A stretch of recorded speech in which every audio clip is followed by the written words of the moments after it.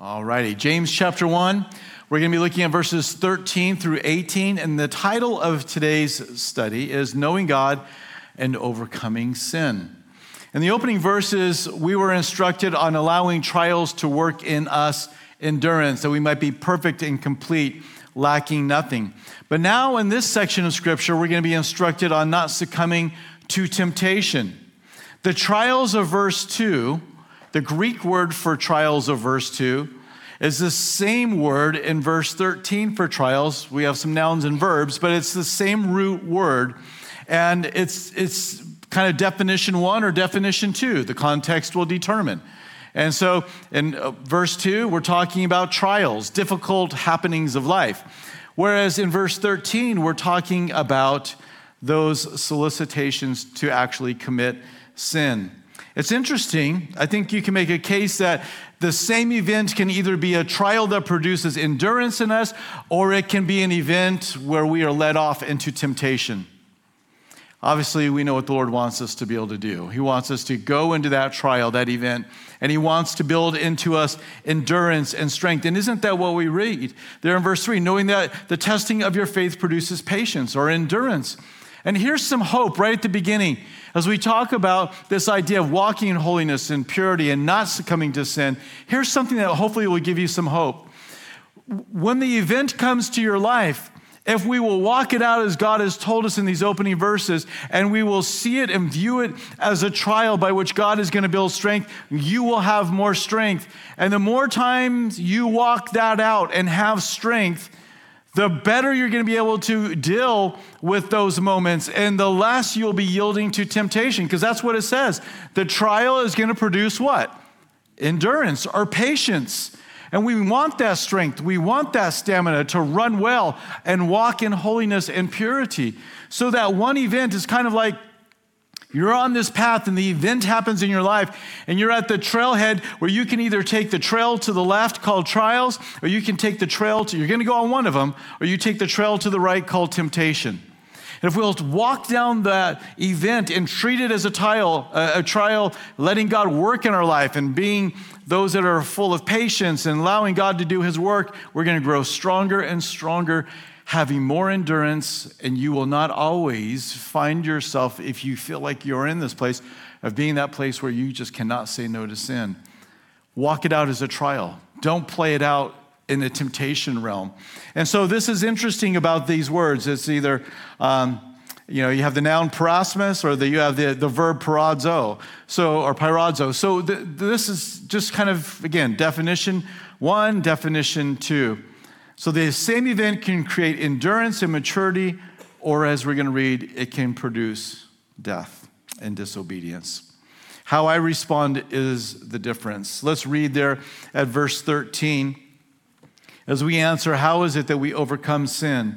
Let no one say when he is tempted, I am tempted by God, for God cannot be tempted by evil, nor does He tempt anyone. God is not to blame for the temptation in your life.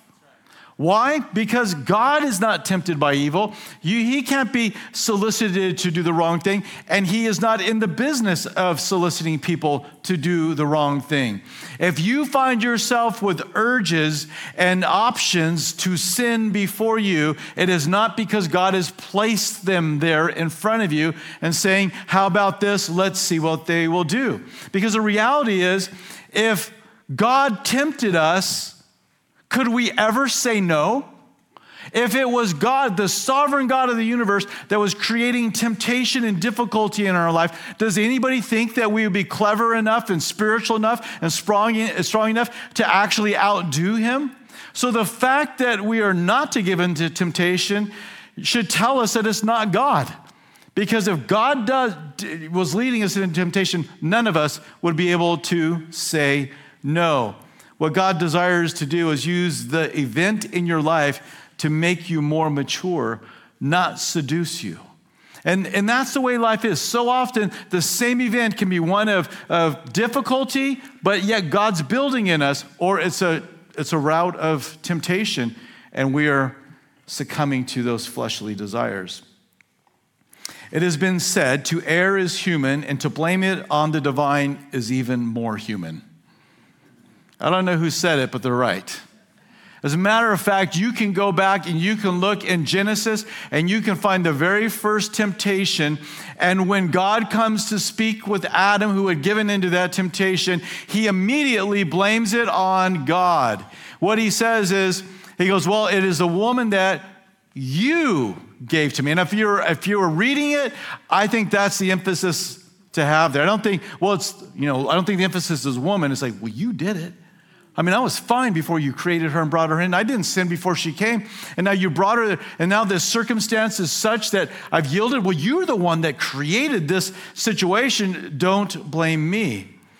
So it may be that some of these believers that James is writing to, having been scattered abroad through the trials and the tribulations, the persecution, have found themselves in very, very difficult circumstances.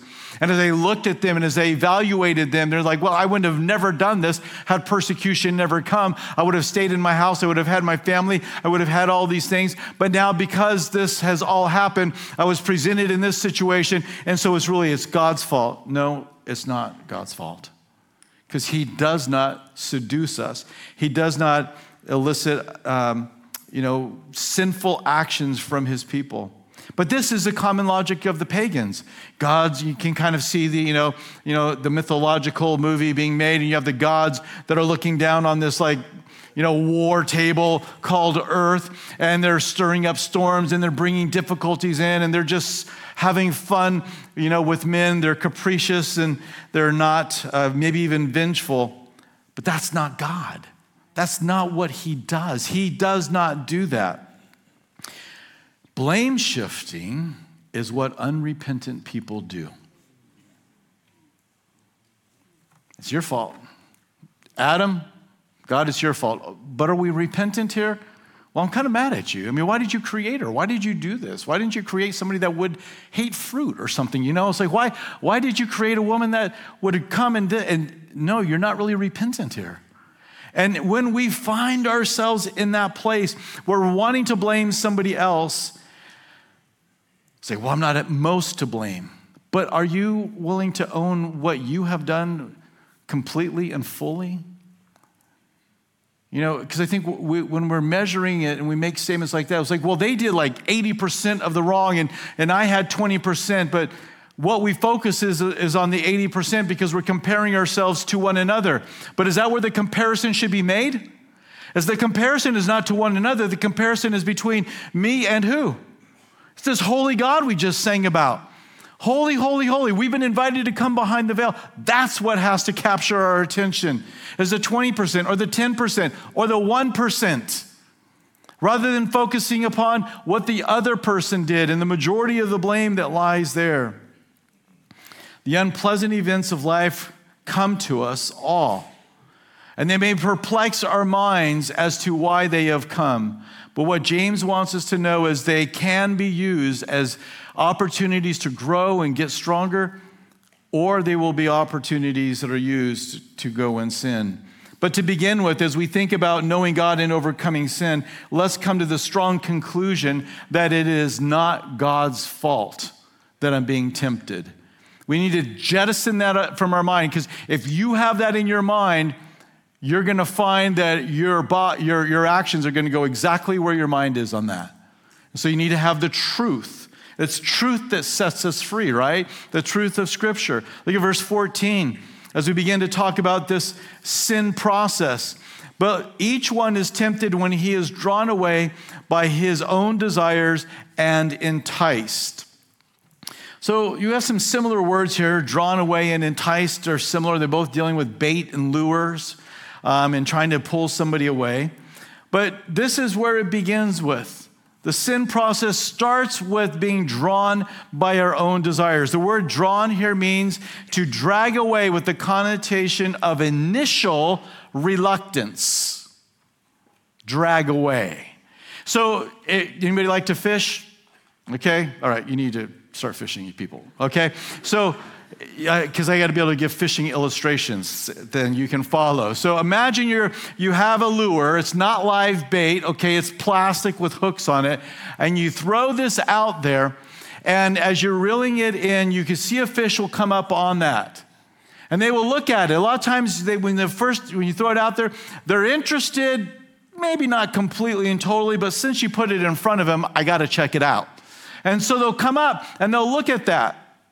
And maybe you stop reeling, and so they're staring at this lure, and you're staring at them, and you're messing around with it. You're trying to drag them away. They have an initial reluctance. Now, it doesn't always work that way. Sometimes they just go for it. But there's that initial reluctance. It's like, I really want to eat that thing, but those big, sharp barbs look like they're going to be a problem. And you can do something. The longer they stay there, you can just start to play them. You can jerk that lure one time, and that instinct will kick in, and boom, they'll hit the lure. There was an initial reluctance, but because they played around with it a little bit, they ended up getting caught. That is the word here that we're talking about with being drawn away. So if there was no desire within us, we would be unaffected by the lures of the world. But our fallen nature desires to gratify and indulge sinful actions. Is that true? First service, true first service at least? I mean, can we blame them? Do they struggle with this? Do they have within them these sinful desires to want to go after sin and to, yes, the answer is yes. Proof text, Romans chapter 7. I wish I was doing the right thing, but I find this other thing going on, warring within inside me that wants to do the wrong thing. And he talks about that battle that takes place. And at the end, he calls out and asks for the Lord to give himself help. I believe that it is instructive for us to know this process. Let me read to you from Dietrich Bonhoeffer in an article called Temptation. I'm not going to read the whole thing, but I am going to read about 7 or 8 sentences, so hang tight.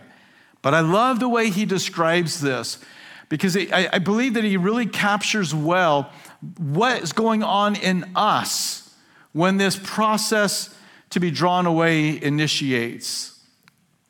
He says, with irresistible power, desire seizes mastery over the flesh. It makes no difference whether it is sexual desire or ambition or vanity or desire for revenge or love of fame and power or greed for money. Joy in God is extinguished in us, and we seek all our joy in the creature. At this moment, God is quite unreal to us. He loses all reality, and only desire for the creature is real. Satan does not here fill us with hatred for God, but with forgetfulness of God. The lust thus aroused envelops the mind and the will of man in deepest darkness. The powers of clear discrimination and of decision are taken from us. The questions present themselves. Is what the flesh desires really sin in this case? Is it really not permitted to me? Yes, expected of me? Now here in my particular situation, to appease desire, it is here that everything within me rises up against the word of God. So there's that initial hit where the temptation comes, and we must deal with it there.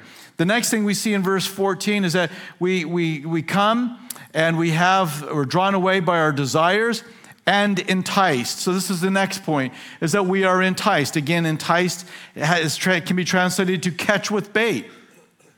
And we're deceived into thinking that fleshly act that is in our mind and in our heart and in our passions will deliver to us what we lack, what we need to be fulfilled. That's what's happening there. This is the enticement. You need this. You want this. God wouldn't have put this in front of you. He wouldn't have allowed this to take place. And now we are well down this road of enticement. Satan sought to lure and bait Jesus by telling him not to go to the cross to receive the nations of the world, but instead to bow down and worship him. And Jesus immediately responded with the word of God and rebuked and rejected it. He was not like the little fish that started to swim around the lure to see what was up with it. He immediately rebuked it. He didn't allow the mind, as he said, as Bonhoeffer said, he didn't allow the mind to be aroused. He didn't allow the powers of clear discrimination and decision to be taken from him. He responded with the word of God. But there's that enticement. I would imagine some of you are out there thinking, I'm a believer. I follow Jesus. I've been a Christian for many, many years of my life. And yet, man, I'm struggling with sin. I'm struggling with sin today that I never struggled with before. And if this is true, that there's a way out, as it says in Corinthians, and I'll read that passage in just a moment to you. If it's true there's a way out, then why am I just being enticed and only going after it? What's happening? Because 1 Corinthians 10:13 says, no temptation has overtaken you except such as is common to man, but God is faithful, who will not allow you to be tempted beyond what you are able. But with the temptation will also make a way of escape that you may be able to bear it. And in your mind, you're like, but where is the way out? I mean, where's the escape route? I'm not feeling it. I'm not seeing it.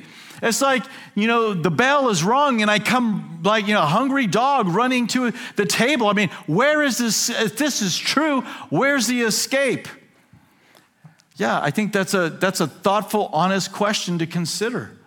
And I would say that the escape probably was miles before you got to the moment that you're in right now. It's like the bridge is down, they've taken it down, they're going to rebuild it, and there's traffic going 75 miles an hour.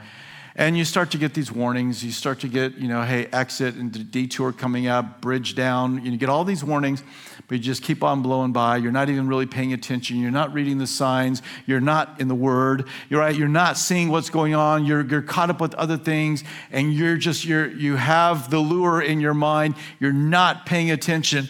And so eventually, you're blowing through barricades. You're not going off the bridge. No harm yet, but you're blowing up the barricades, you're knocking things over, and then when it's full of momentum and too much speed, you decide to slam on the brakes, and yet you've gone too far.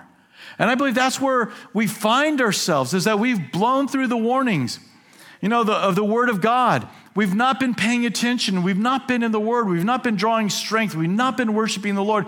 And now we expect in that moment to just have this, parachute that, we can jump out and we just float away from that temptation. It does not work like that. In case that's still a little too obscure, let me get really clear on this. You're having sex with your boyfriend or girlfriend and you know it's not right. You're convicted about it. You feel bad about it. You guys repent about it. And yet it keeps on happening. And yet in that moment of passion, you're like, Lord, deliver me. Where's the way of escape? That's not where you're going to find the escape route. Let me just be blunt. You are not going to do that. If you are, going to the house and you're going to have the romantic dinner and it's candlelight and then nobody's there and you're cuddled up on the couch listening to romantic music and you're kissing passionately, and while you're doing this, Lord, deliver me. Get real. There's not going to be deliverance there. It's like, well, we ought to be able to handle this. Listen, you can't. If you can do everything I just described and you are not passionately aroused, you have other issues you're going to have to deal with. If you didn't get that, I'm not saying anything else. You'll have to talk to your friend. That's the way we were created. And so we end up in these moments of passion. We've blown by every exit sign. We finally see there's the down bridge, and we wanted to hit the brakes and try and get out. You're not going to get out of it. The escape route was when your friend said, bro, I don't have a good feeling about you spending all this time with your girlfriend at the house by yourself. Don't judge me. What kind of person do you think I am? I think you're the kind of person that can sin. That's the kind of person I think you are. And, so when mom says, honey, you shouldn't be spending time in that kind of a situation. Have you put up, boundaries? Have you talked about this? Are you held accountable? Oh, come on, mom. What kind of girl do you think I am? What do you think I'm going to do? You're the kind of girl, you're the kind of guy that sins. Because we sin. And so, whereas when we read, it's like, well, he'll give me an escape route. Okay. To say that God can't would not be right. But let me just say, you're not going to see it. Your deliverance come in that moment. It came long before. Your escape route is right now. It's right now where you make a decision about how you're going to deal with the lure And I'm not meaning that in a crass way, but just that same illustration of temptation. How are you going to deal with it? Because you keep on swimming by it, eventually it's going to hook you again. Don't allow enticement to be birthed. Cut off the temptation and don't ponder or give place for deception to enter in. Let's move on. So far under this process of sin, we've talked about we are drawn away by our desires. We are enticed. And then it comes to disobedience. Verse 15, then when desire is conceived, it gives birth to sin. And sin, when it is full grown, brings forth death. So the next step is you're engaged in that sinful act. And then the end of verse 15, it produces death. That's the ultimate end game of sin and Satan. It is not to benefit you. It's not to play. Satan does not care about your happiness. He does not care. And so all that he's going to throw in front of you, all the world's going to throw in front of you, all that's going to be, conjured up in your mind that is still a work in progress to sin is going to lie to you. So what do? Verse 16, do not be deceived, my beloved brethren. This is not a new topic. We're talking about sin. And he says, don't be deceived, or don't fall into temptation. So how do we defeat deception? Well, verse 16, don't let it happen. Don't be deceived. This is an imperative. This is a commandment that we have to carry out. We have to determine that I am not going to be deceived. Deceived here means to proceed without a sense of proper direction, go astray, be misled. And this part of the definition really kind of, I think, illustrates it. Wander about aimlessly. Don't wander about aimlessly, James is saying. Have a purpose, have a focus in your life and in your walk with the Lord. Be determined, have a goal, have a sight of how you're going to be at school and how you're going to be at work and how you're going to be with your wife and your kids and how you're going to be, when you're alone. What is the goal that you have? Don't wander aimlessly in these arenas of your life. I would imagine if there is an area where you are under strong temptation, is because you can step back and say, I've been walking aimlessly here. I've not been walking as a believer with a goal to evangelize. I've not been walking as a person to do the right thing. I've just kind of been, I relax. I'm like King David. It's time for the kings to go to war, but I'm at home relaxing. And there's Bathsheba. So we need to make certain that we don't let it happen.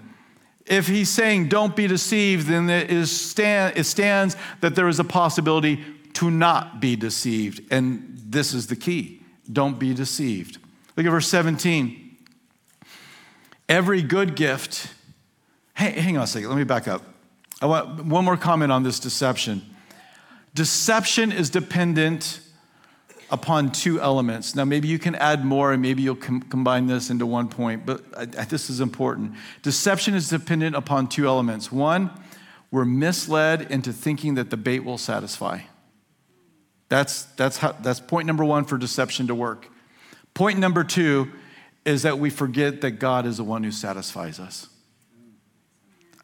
I mean, just go turn that over in your heart and your mind as I will, because this is the key. This is the key. Is I'm not going to be deceived, meaning I will understand that bait will not satisfy me completely or complete me or make me whole, and I'm not going to forget it's God who satisfies, which leads us into verse 17. Every good gift, we're still talking about sin here, right? Every good gift and every perfect gift is from above and comes down from the Father of lights, with whom there is no variation or shadow of turning. What is that? God is good. It is vital that if we're going to not be deceived, that we know verse 17. And I just have a theory. It's not one because I've talked about it, but I just have this theory. I think verse 17 is obscure to most of us. It's like, we're talking about temptation, and now every good gift, perfect, comes from, what are we talking about? How do we get here? Oh, you're going to see this. But that point that we got to know that God is good. Because if I know that God is good, Now I can say no to the bait. The idea that God is withholding good was a conclusion that some of these scattered believers had erroneously come to. Like he's holding something back. God couldn't possibly be good if he allows these trials and leads me into sin. No, God does not lead you into sin. So the Lord is not withholding good from our lives. This is what we have to know. This is what we need to make certain we're not deceived on, because this is it. It's like when you're thinking about going into sin, it's just like Satan did with Jesus. I'll give you the nations and you don't have to go through the hard route. Just take the quick, easy route. God, the Father, man, he's going to make you go to the cross. You're going to have to go, you die on that cross. You're going to have to spend the next 3 years with a bunch of losers that you're going to have to call your disciples. I mean, they're going to give you headaches and grief. One of them is going to betray you. This is how Satan talks. And so he lures us in and he tries to give us the easy route because we think that God is some way is not being fair or good. But the reality is God is good. He is good in every circumstance and in every way. Not every circumstance is good. Some of them are the result of people's sins. But God remains good, even in those difficulties. A couple of verses. Psalm 34, verse 9. Well, wait, before you get there, I keep running ahead. Think on this truth here. We must conclude that God does not withhold good from us. It has to be your conclusion. If you can only walk away with one thing this morning, make it a determination that from now on, I will never think that God has withheld something good from me. I won't do that. I may not understand it, but I'm not going to allow what I don't know to cause me to forsake what I do know. What do I know? God is good. That's what I know. I'm not going to forsake that truth. So Psalm 34:9, oh, fear the Lord, you his saints. There is no want to those who fear him. The young lions lack and suffer hunger. If there's anybody who ought to be able to get a meal, it ought to be a young lion. But those who seek the Lord shall not lack any good thing. Very similar to that.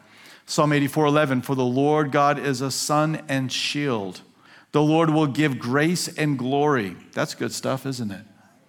No good thing will he withhold from those who walk uprightly. There it is again. God does not hold back. This is such an imperative truth for us to understand. Never, ever. It's not in his nature to withhold good or to solicit you to evil. So we got to get the first one. He's not going to solicit me to evil. But on the positive side, he doesn't withhold good. And yet, the reality is, we can feel like, well, this circumstance I'm in is not good. Okay, that circumstance is not good. But God is still good. And he's not going to hold back good from you. Are you convinced of it?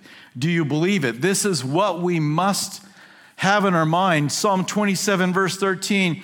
I had fainted unless I had believed to see the goodness of the Lord and the land of the living. What happens when you don't believe that God's going to be good to you? You get weak. You get tired. You faint. You give up because you don't believe God is going to bring goodness to you. And if you don't believe that God is blessing you and is about to bless you more and to bless you again, and let's get this nonsense out of more money, bigger cars, bigger houses out of our mind. That doesn't do it for anybody. You might say, well, give me a try. Oh, it's not in my department to give you a try. But look at those that have it. That's not where it's at, okay? If the Lord has blessed you with those things, enjoy them.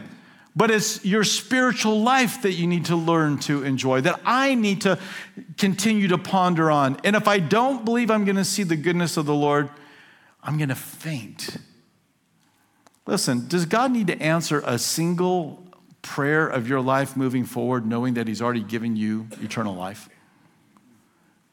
I mean, he doesn't need to do that for him to be good. You already have this.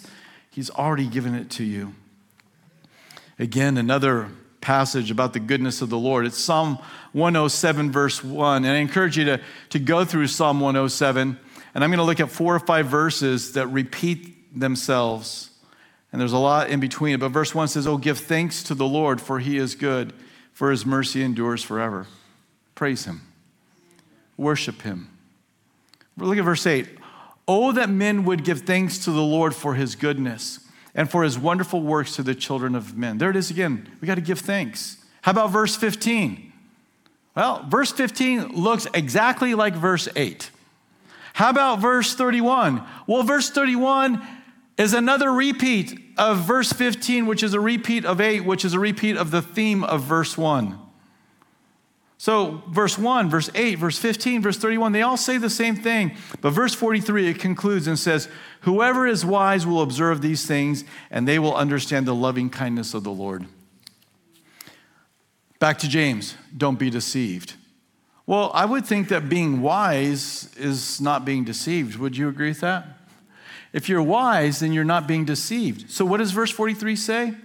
We will observe these things. What things? That God is good. That God is good. Can you see this theme that's painted for us there in James, and yet comes up over and over in Scripture?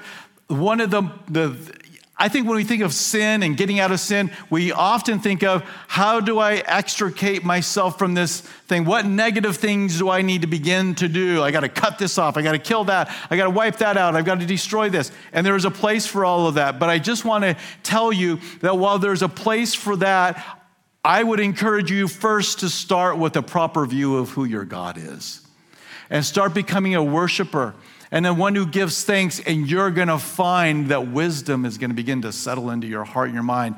But see, the problem is, but I don't feel like giving thanks, and the things I'm going through don't make me feel good. So I don't want to be hypocritical and say that God is good when I feel like my life is terrible. That's not hypocrisy.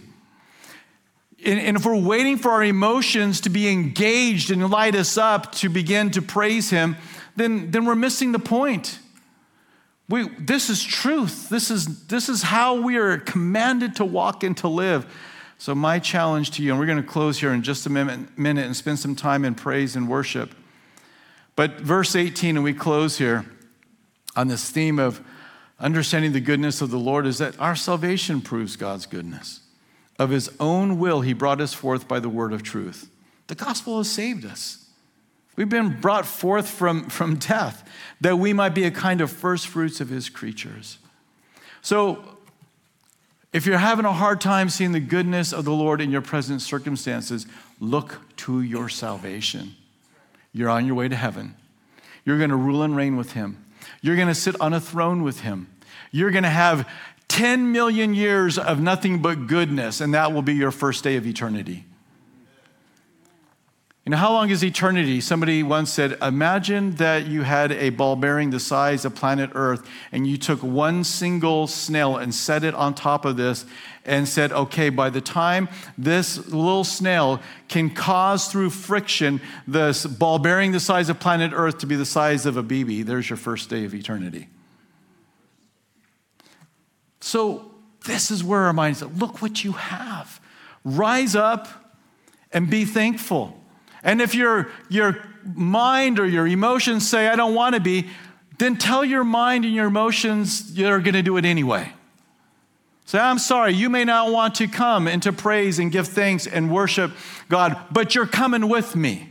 I fed you, I combed your hair, I brushed your teeth, I fed you good food. You're coming with me now. I've taken care of you, but you're coming with me. And we're going to go give thanks, and we're going to give praise to the Lord because God is good. And there begins the deliverance of the deception. And now you'll be armed to be able to stand.